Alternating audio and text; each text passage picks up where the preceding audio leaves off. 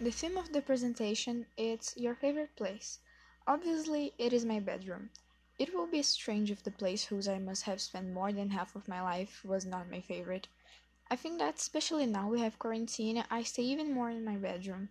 Without having to leave for school, appointments or lunches and dinners has greatly increased the time I have spent in it. I must spend about 22 hours in my bedroom, excluding the hours I go out to eat and walk with my dog. A person's room can say a lot about her, from the way she makes her bed to photos with friends and families on the walls. My favorite part of my room is undoubtedly my bookshelves. More specifically, the books that I have in them, and also the highlighter notes and final reviews that I leave on the last page of each book. Apart from that, I also love every part of my bedroom. My pictures, my bed, my desk, and especially the door that separates me from the rest of the house with my brothers screaming and fighting each other.